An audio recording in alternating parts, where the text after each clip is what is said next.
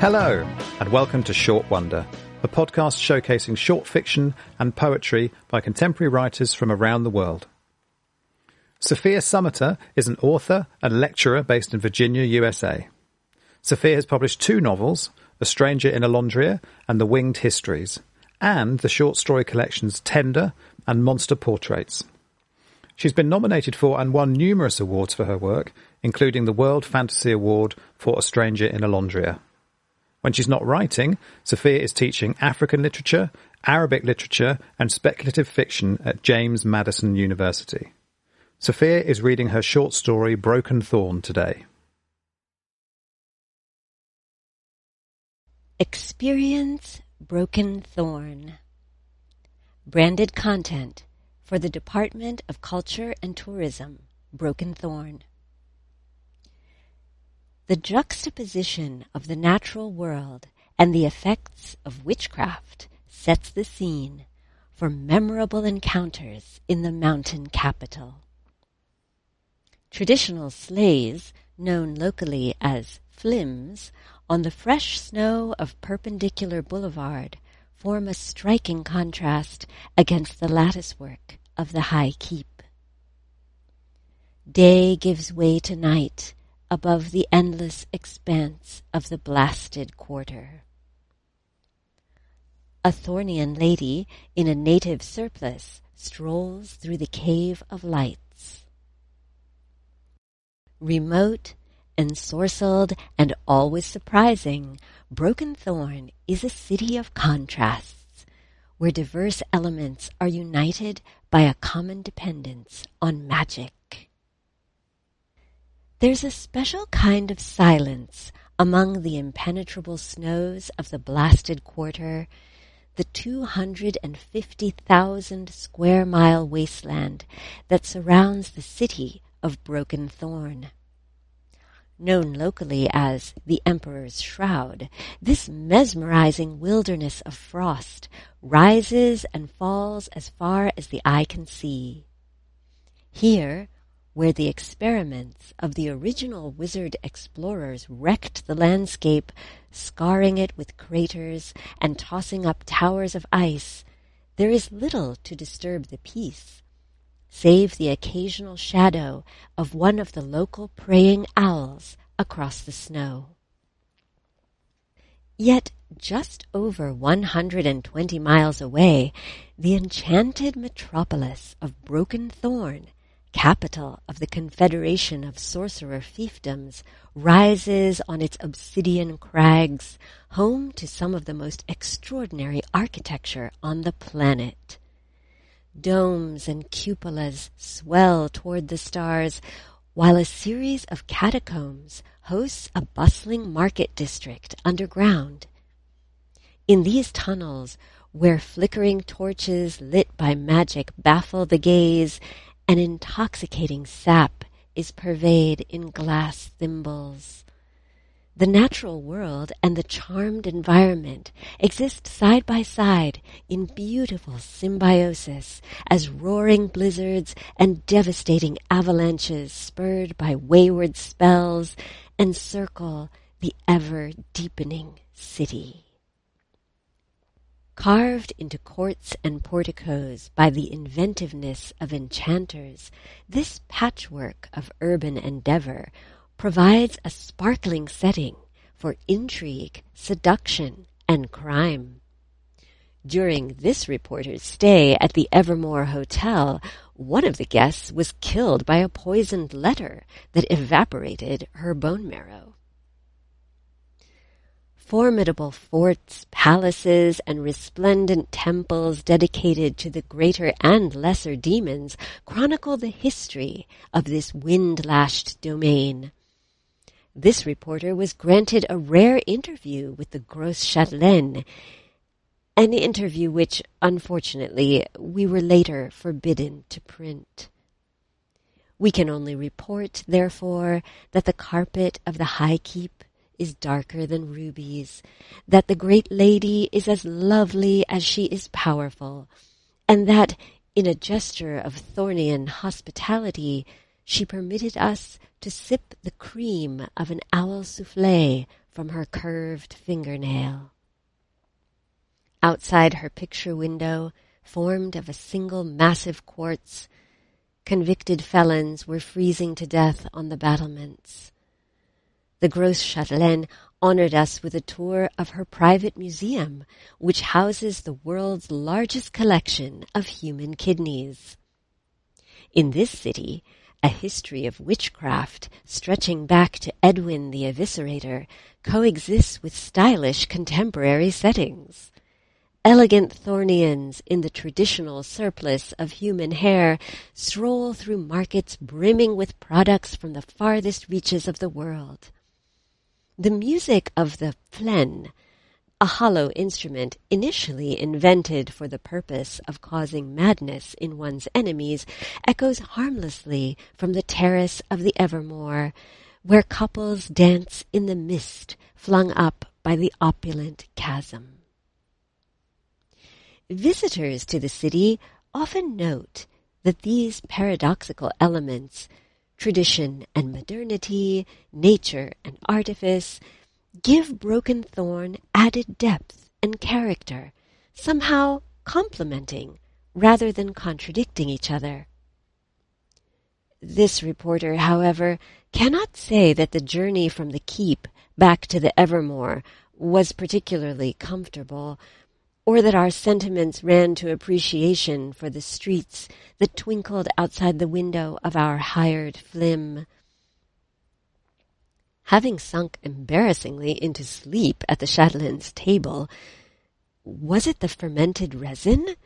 The owl soufflé? The fingernail? A sleep which the Chatelaine, with the grace of the noblest of ladies, accustomed to the weakness of her subjects, immediately forgave. We continued to suffer from lethargy, a depression of the spirits which, truth be told, continues to this day. This feeling of enervation was accompanied by increasing lower back pain. Snow whirled dazzlingly along the lighted streets.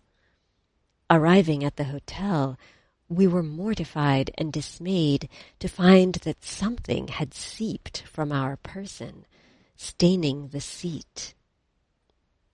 The colorful collage of Broken Thorn never fails to captivate visitors, forming a backdrop for surprising encounters and unexpected experiences. What could be more astonishing than to find, upon turning one's back to the mirror, a leaky bandage across one's lumbar region?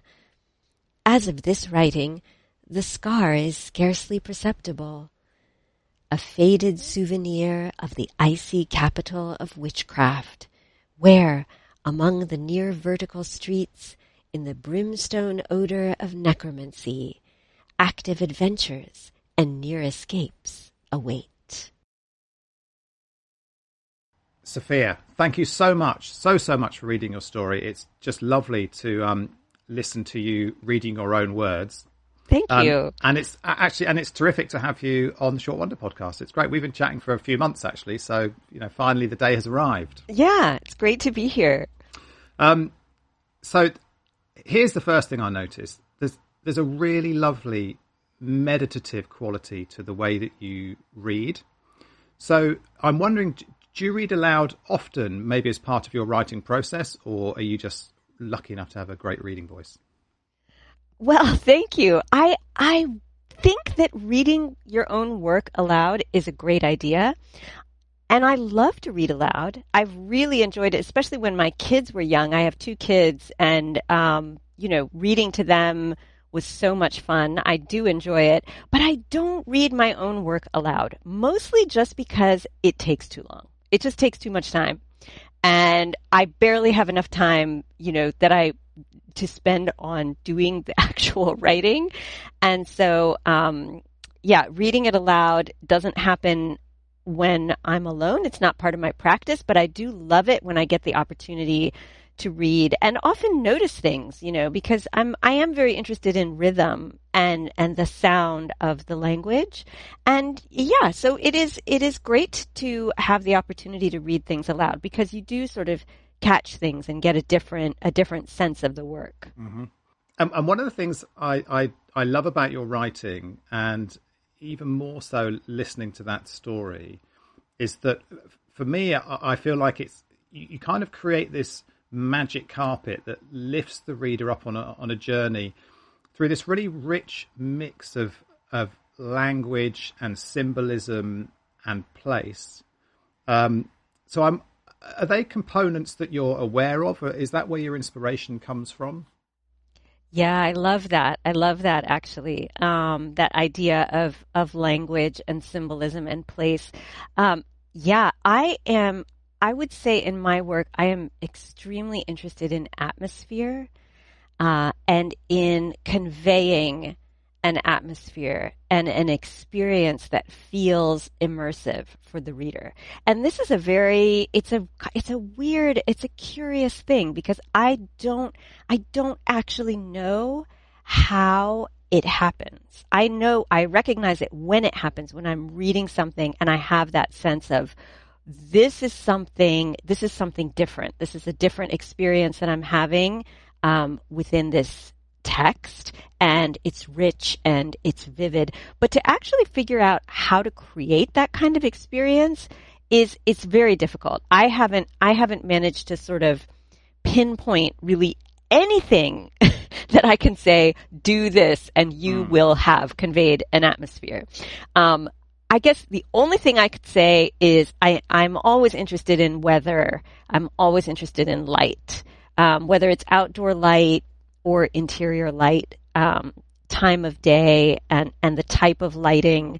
But yeah, how those things come through the language and the images is really fascinating to me. And it's an ongoing experience, because I don't have, and it's probably a good thing that I don't have a formula for it at all, but it is sort of,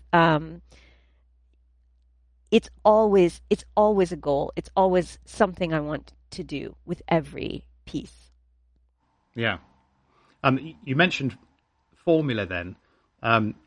So without wanting, I mean, all writers, I think, hate being dropped in category boxes. But I mean, you feel free to contradict me. But so I look at you as very much writing in a kind of fantasy, speculative fiction space, which is pretty broad anyway.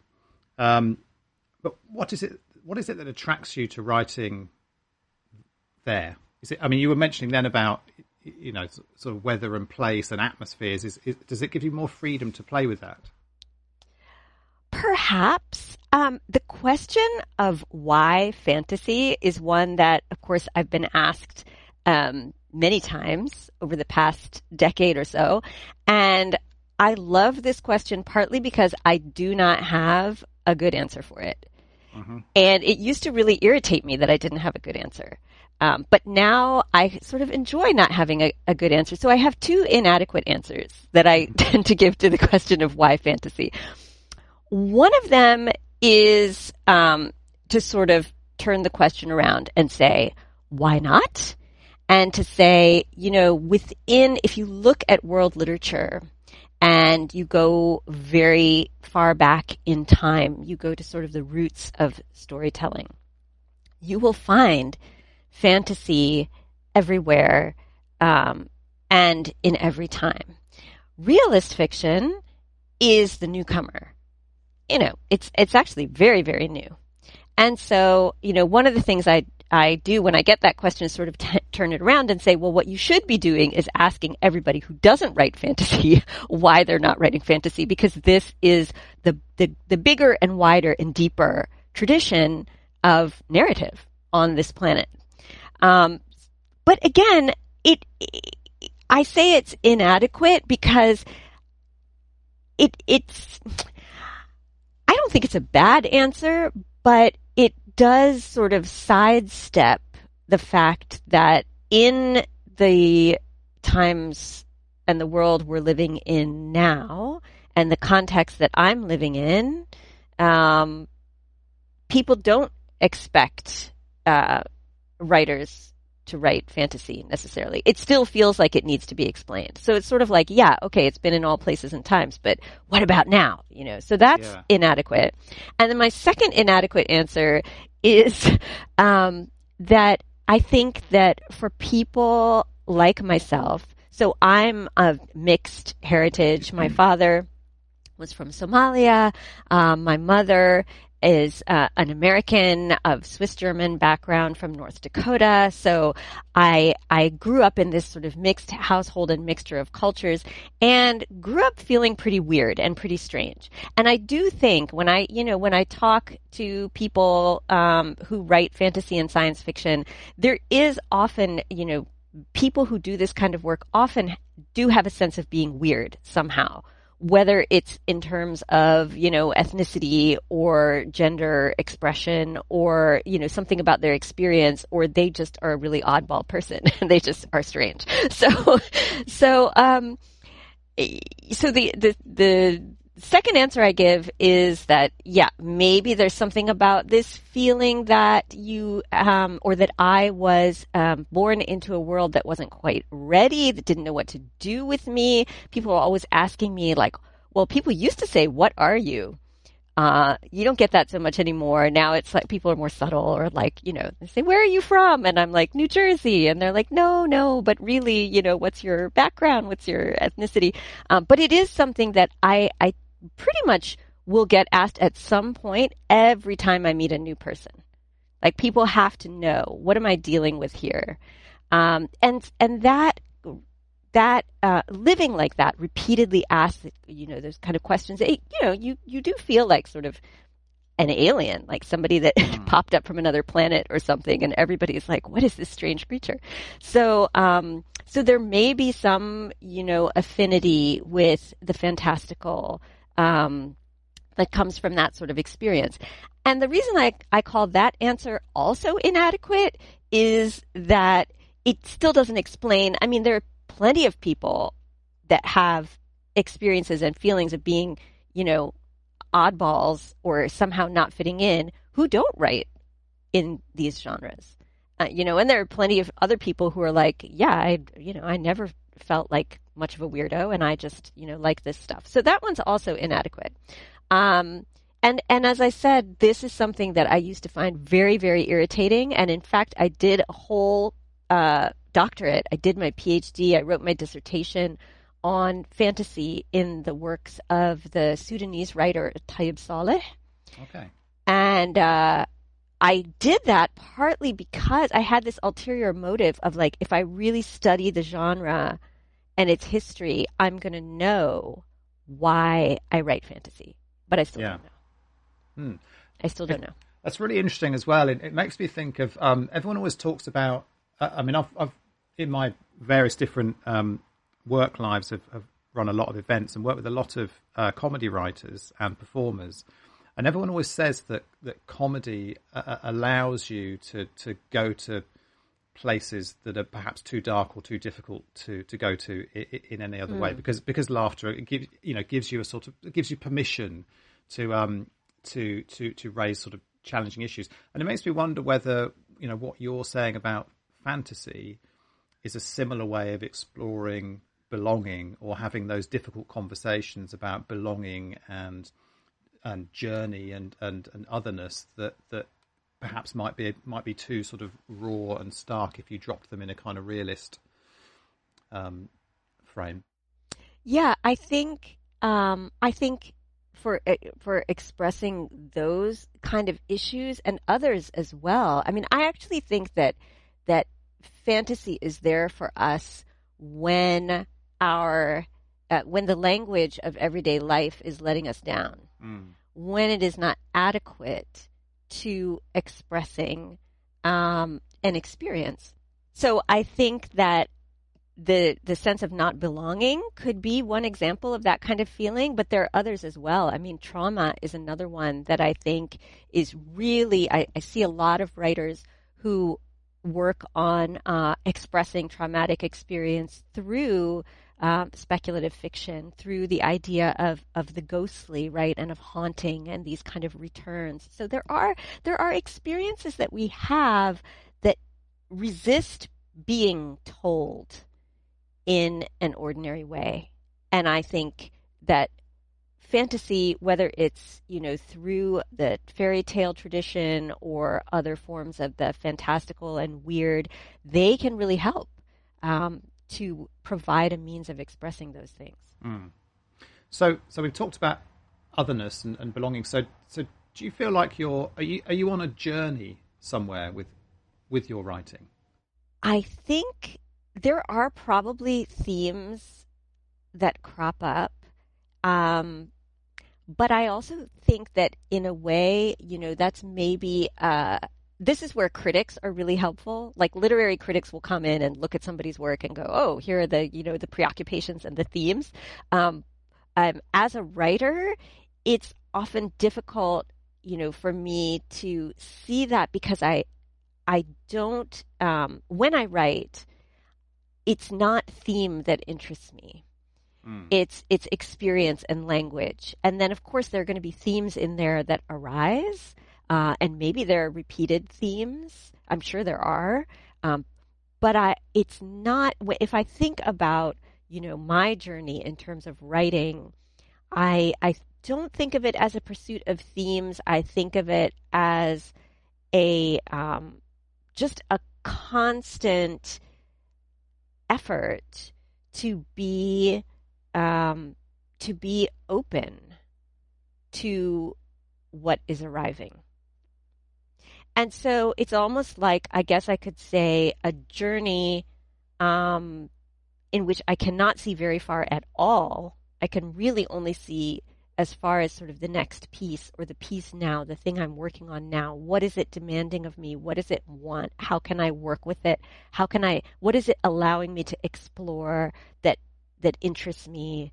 So I guess you could say I'm on a journey, but I'm like flat on my face, crawling along the ground, and I'm looking at each little minute detail that I'm crawling over. So I really cannot see where I'm going. Yeah. And actually, that's one of the wonderful things about writing, isn't it? Is that those moments of discovery when, even if you've mapped out the most intricate and detailed plot, I often find with dialogue, sometimes my characters speak in a way that I was never expecting them to speak. Mm-hmm. And you only really know it until you write those words. You like you said, you're kind of crawling on your face, and then you come across it, and it's like, oh wow, I never thought that's where we were going to go. And oftentimes you have to go straight back to your plot and change everything because your characters have gone off in a different direction, which is great.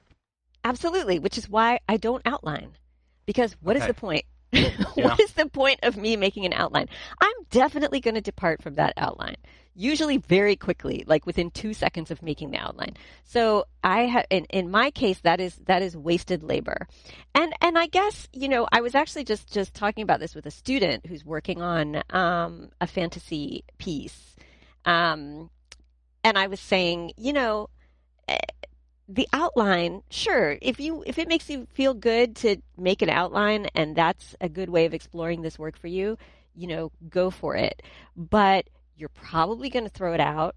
And if you don't throw it out, then what have you done? You've made like an assignment for yourself. If you make a detailed outline with all these chapters, then what is writing? Then writing is going and like filling in, kind of coloring inside the lines. Now you just made yourself a chore. And you've transformed your writing from something that is alive and that you feel like doing. Now you've just made yourself a task. It might as well be just a job now. I mean, this is what you do at your kind of daily grind. Don't do that to yourself in your writing. Why? Yeah. I mean, I'm definitely of the view, actually, it across my whole life and to anyone who ever seeks my advice, I definitely think that we all make way too many rules for ourselves. Yes. And often, they're self-imposed, and then we waste years living by them until we finally go, who the hell made this rule? Oh, it was me. I'll do that. And I think similarly with outlining, I tend to and fro, actually. I've got one foot on either side. So I love to just write free and see where I go, but then I'll jump to the outline and to the plot and adjust it and tweak it and see what might happen, and then I'll kind of come back. And so I try not to be a slave to sort of either side. I'm kind of I float in the middle. Absolutely. Kathy Acker said there are enough prisons outside language. Yeah. right? There's plenty outside language. Why make them inside language? Very true. So what does a writing day look like for you? If you're lucky enough to have a whole day, what does a writing moment look like for you? Yeah, moment is better. Never get a whole day. But I write in the morning. That's the time when I'm fresh, when my head is clearest. Reading is an integral part of writing for me. So I have to read at least twice as much as I write. I mean, the amount of time that I spend reading is always at least twice as much as the time that I spend writing. So in the morning, I will get up, get my coffee, and start reading. And I usually will read for about an hour and a half, and then maybe have an hour of writing. If I'm lucky and I still feel like I have energy and the thing is still alive after an hour, then I'll keep going, but usually not for very long. And then, I'll do more reading later in the day when I can. Always read before bed. So my day is always it's got these, it's bookended by reading.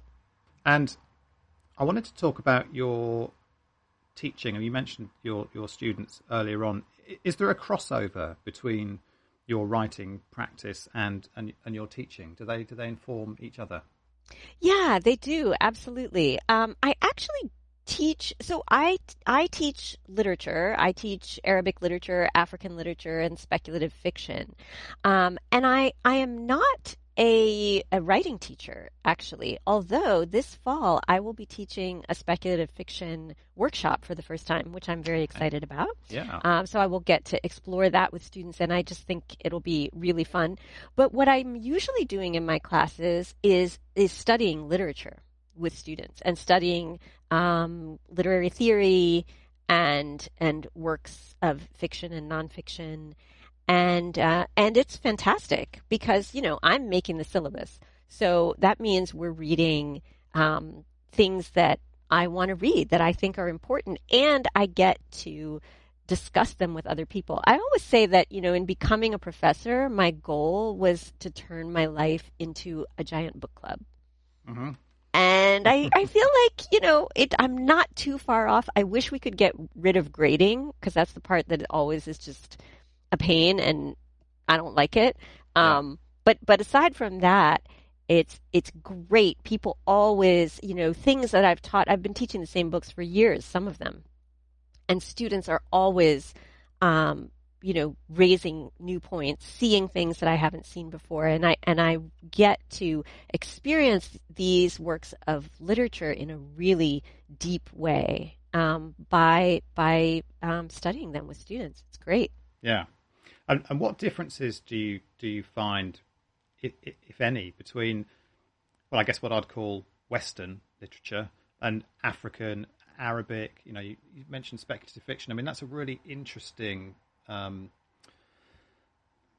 kaleidoscope, really, of tradition. What differences do you come across?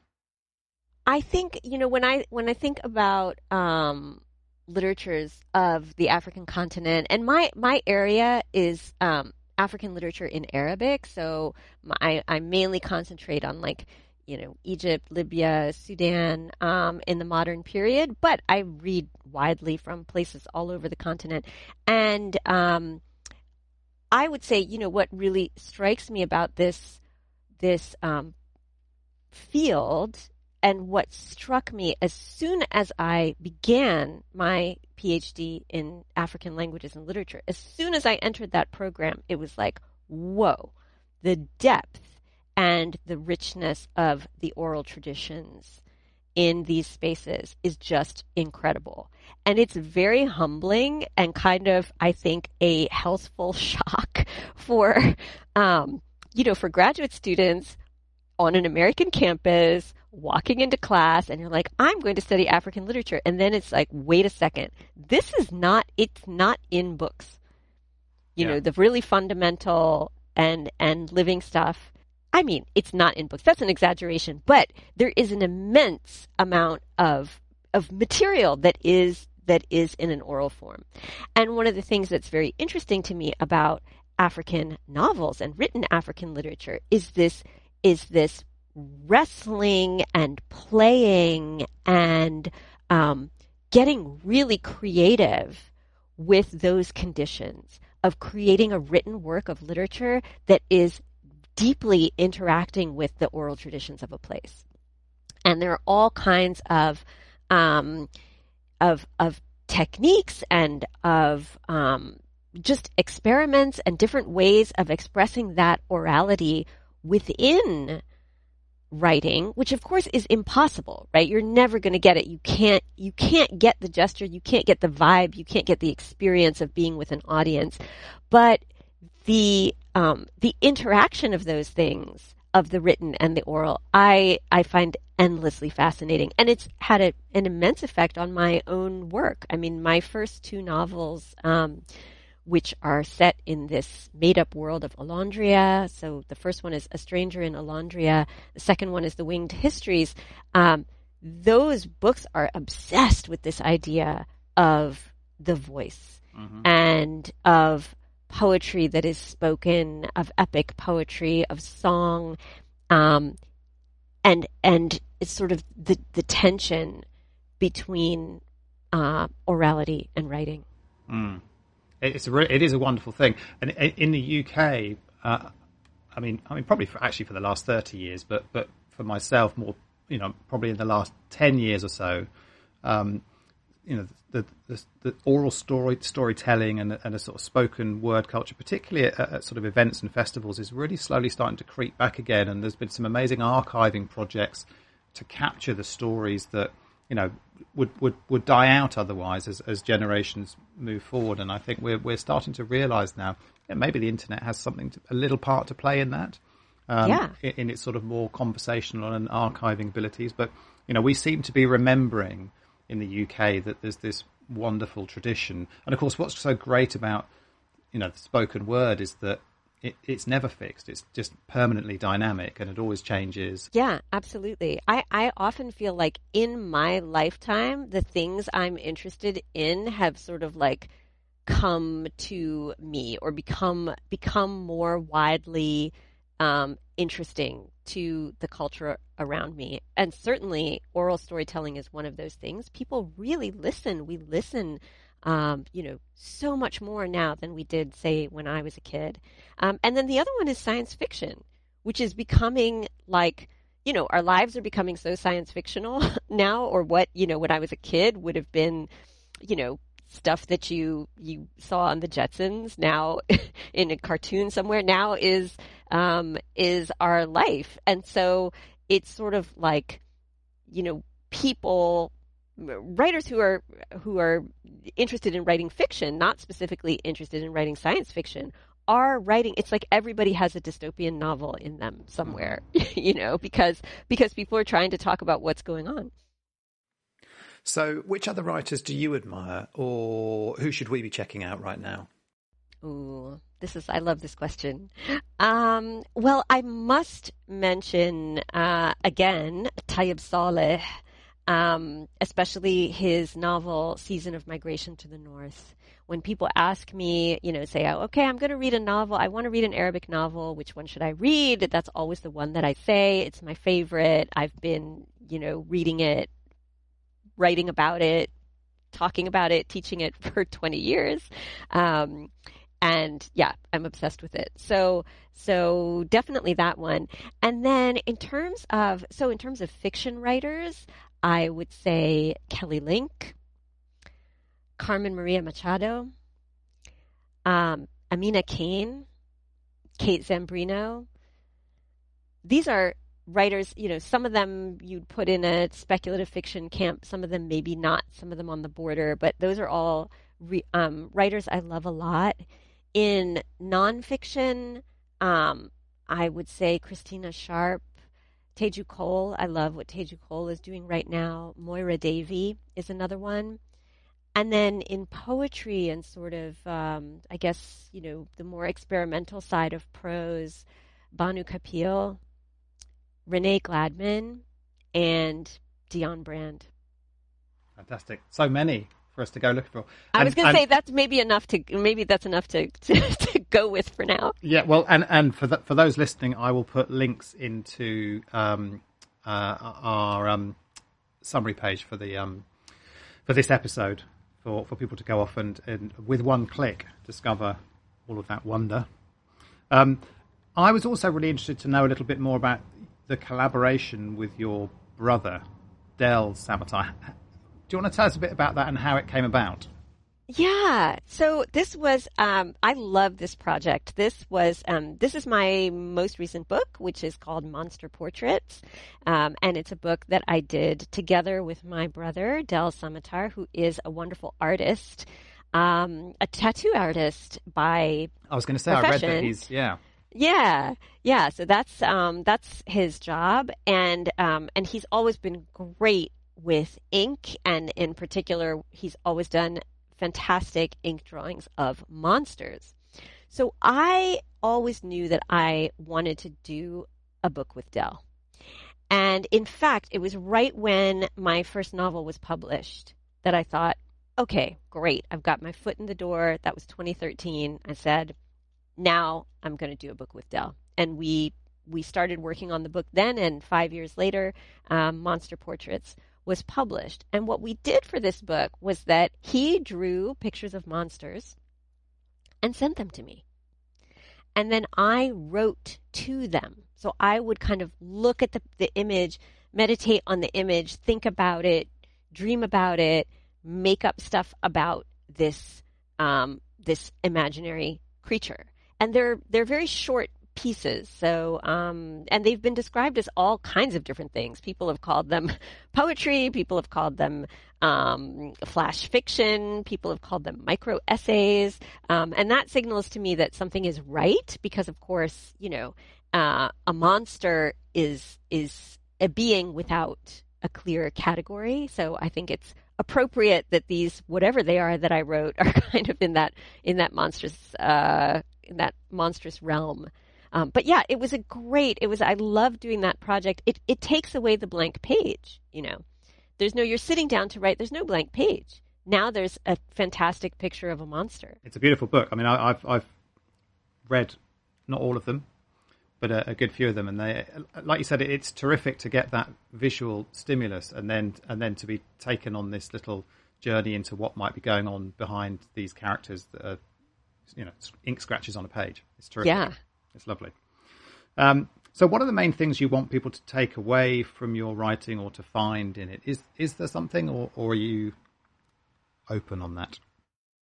I think, as I began, talking about this sense of atmosphere or of entering some kind of space, I think that's what I would hope people would take away. I mean, I would hope that some kind of quality of the space that person has been in while reading my work would linger, and that this would be something that was pleasurable and that they would want to come back to that space.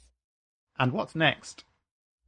So next is a memoir, actually. And this is it's kind of a departure for me. It's coming out next year in 2022 from Catapult Books. It's called The White Mosque. And it is a memoir that I need to work on my elevator pitch. I need to be able to describe this book in two sentences. Did this come from one of your articles? I recognize the title. Yeah, I have talked about it in interviews, and there was an excerpt of it has been published. So you may have seen, The White Mosque. Here's what I can say. It's set on a trip that I took to Uzbekistan in 2016. And I am thinking in this book about history, in particular the history of a group of Mennonites who migrated from southern Russia into Central Asia in the 1880s, following a kind of apocalyptic sort of preacher. So I'm thinking about that history. I'm tracing that history. And I'm also using that history as a kind of focal point to think about some of the issues that I have experienced my whole life, in particular about interactions between Mennonites and Muslims, as my family is Mennonite on one side and Muslim on the other. It sounds amazing. So that's next year that's coming out, 2022. That's 2022. That's what we're shooting for right now. Okay. Yeah. And where can people go? I will, as always, put any links I can possibly come across in the episode details. But where can people go to find out more about you and what's coming up? What's the best web addresses for them to, or Instagrams or whatever you have? There is only one option, and it is my website, and that is Sophia Samatar. Yeah, that is sophiasamatar.com. I am somebody who left, one could say fled, social media about 5 years ago, and I live under a rock, and I like it there. So yeah, that's pretty much, it's just the website. Great. Yeah, I try to live under a rock, but I have to come out every now and again to. Otherwise, I wouldn't meet people like you. So, I scurry back to my rock when I need to. Fantastic. Well, we've talked and talked. So we should probably wrap things up, so our listeners can go and make tea or have supper or do whatever they're going to do. Go out for a walk in the sunshine, hopefully. But before we do, we have to do our dreaded, feared, and ultimately amazing quickfire questions. It's so terrifying. Yeah, let's do it. So, as always, no right or wrong answers, short, long, whatever you feel like. We will just rattle through them. So, favourite film or TV show? A Room with a View. How do you procrastinate?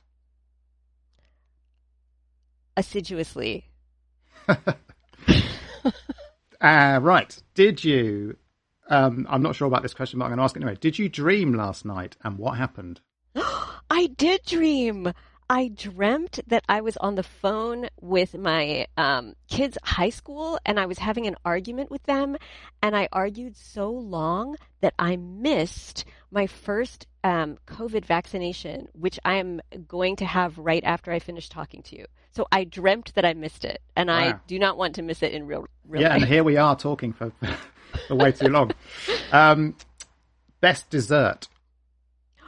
Ooh. Black Forest cake. Oh, yeah, me too. Best advice you were ever given? If you are in a room with a problem, don't talk to it. Good advice. What's the number one thing you hope to pass on to your students? Ooh, that's a tough one. Number one thing I hope to pass on to my students, I hope to pass on a love of reading. Mm-hmm. Carnivore, vegetarian, or vegan? Carnivore. What do you do to keep healthy? Yoga and walking. Nice. Yeah, I'm a yoga doer too. What song defines you? Oh, no. What song defines me? This is a terrible question. What song defines me? Let's go with Bob Marley and the Wailers, Wake Up and Live. Nice. Last question. Advice for other writers. Read voraciously, read omnivorously, read things that are good, things that are bad, things that are strange, things that you think you're going to hate, things outside of your favorite genre. Read everything. Fantastic. There you go. See, they're not so bad, are they? When we go through them, they're good questions, the quick fires. Sophia, thank you so much for your time today. It's been wonderful speaking to you. It's been wonderful listening to your story. And good luck with everything in the future. Thank you so much. It's been great.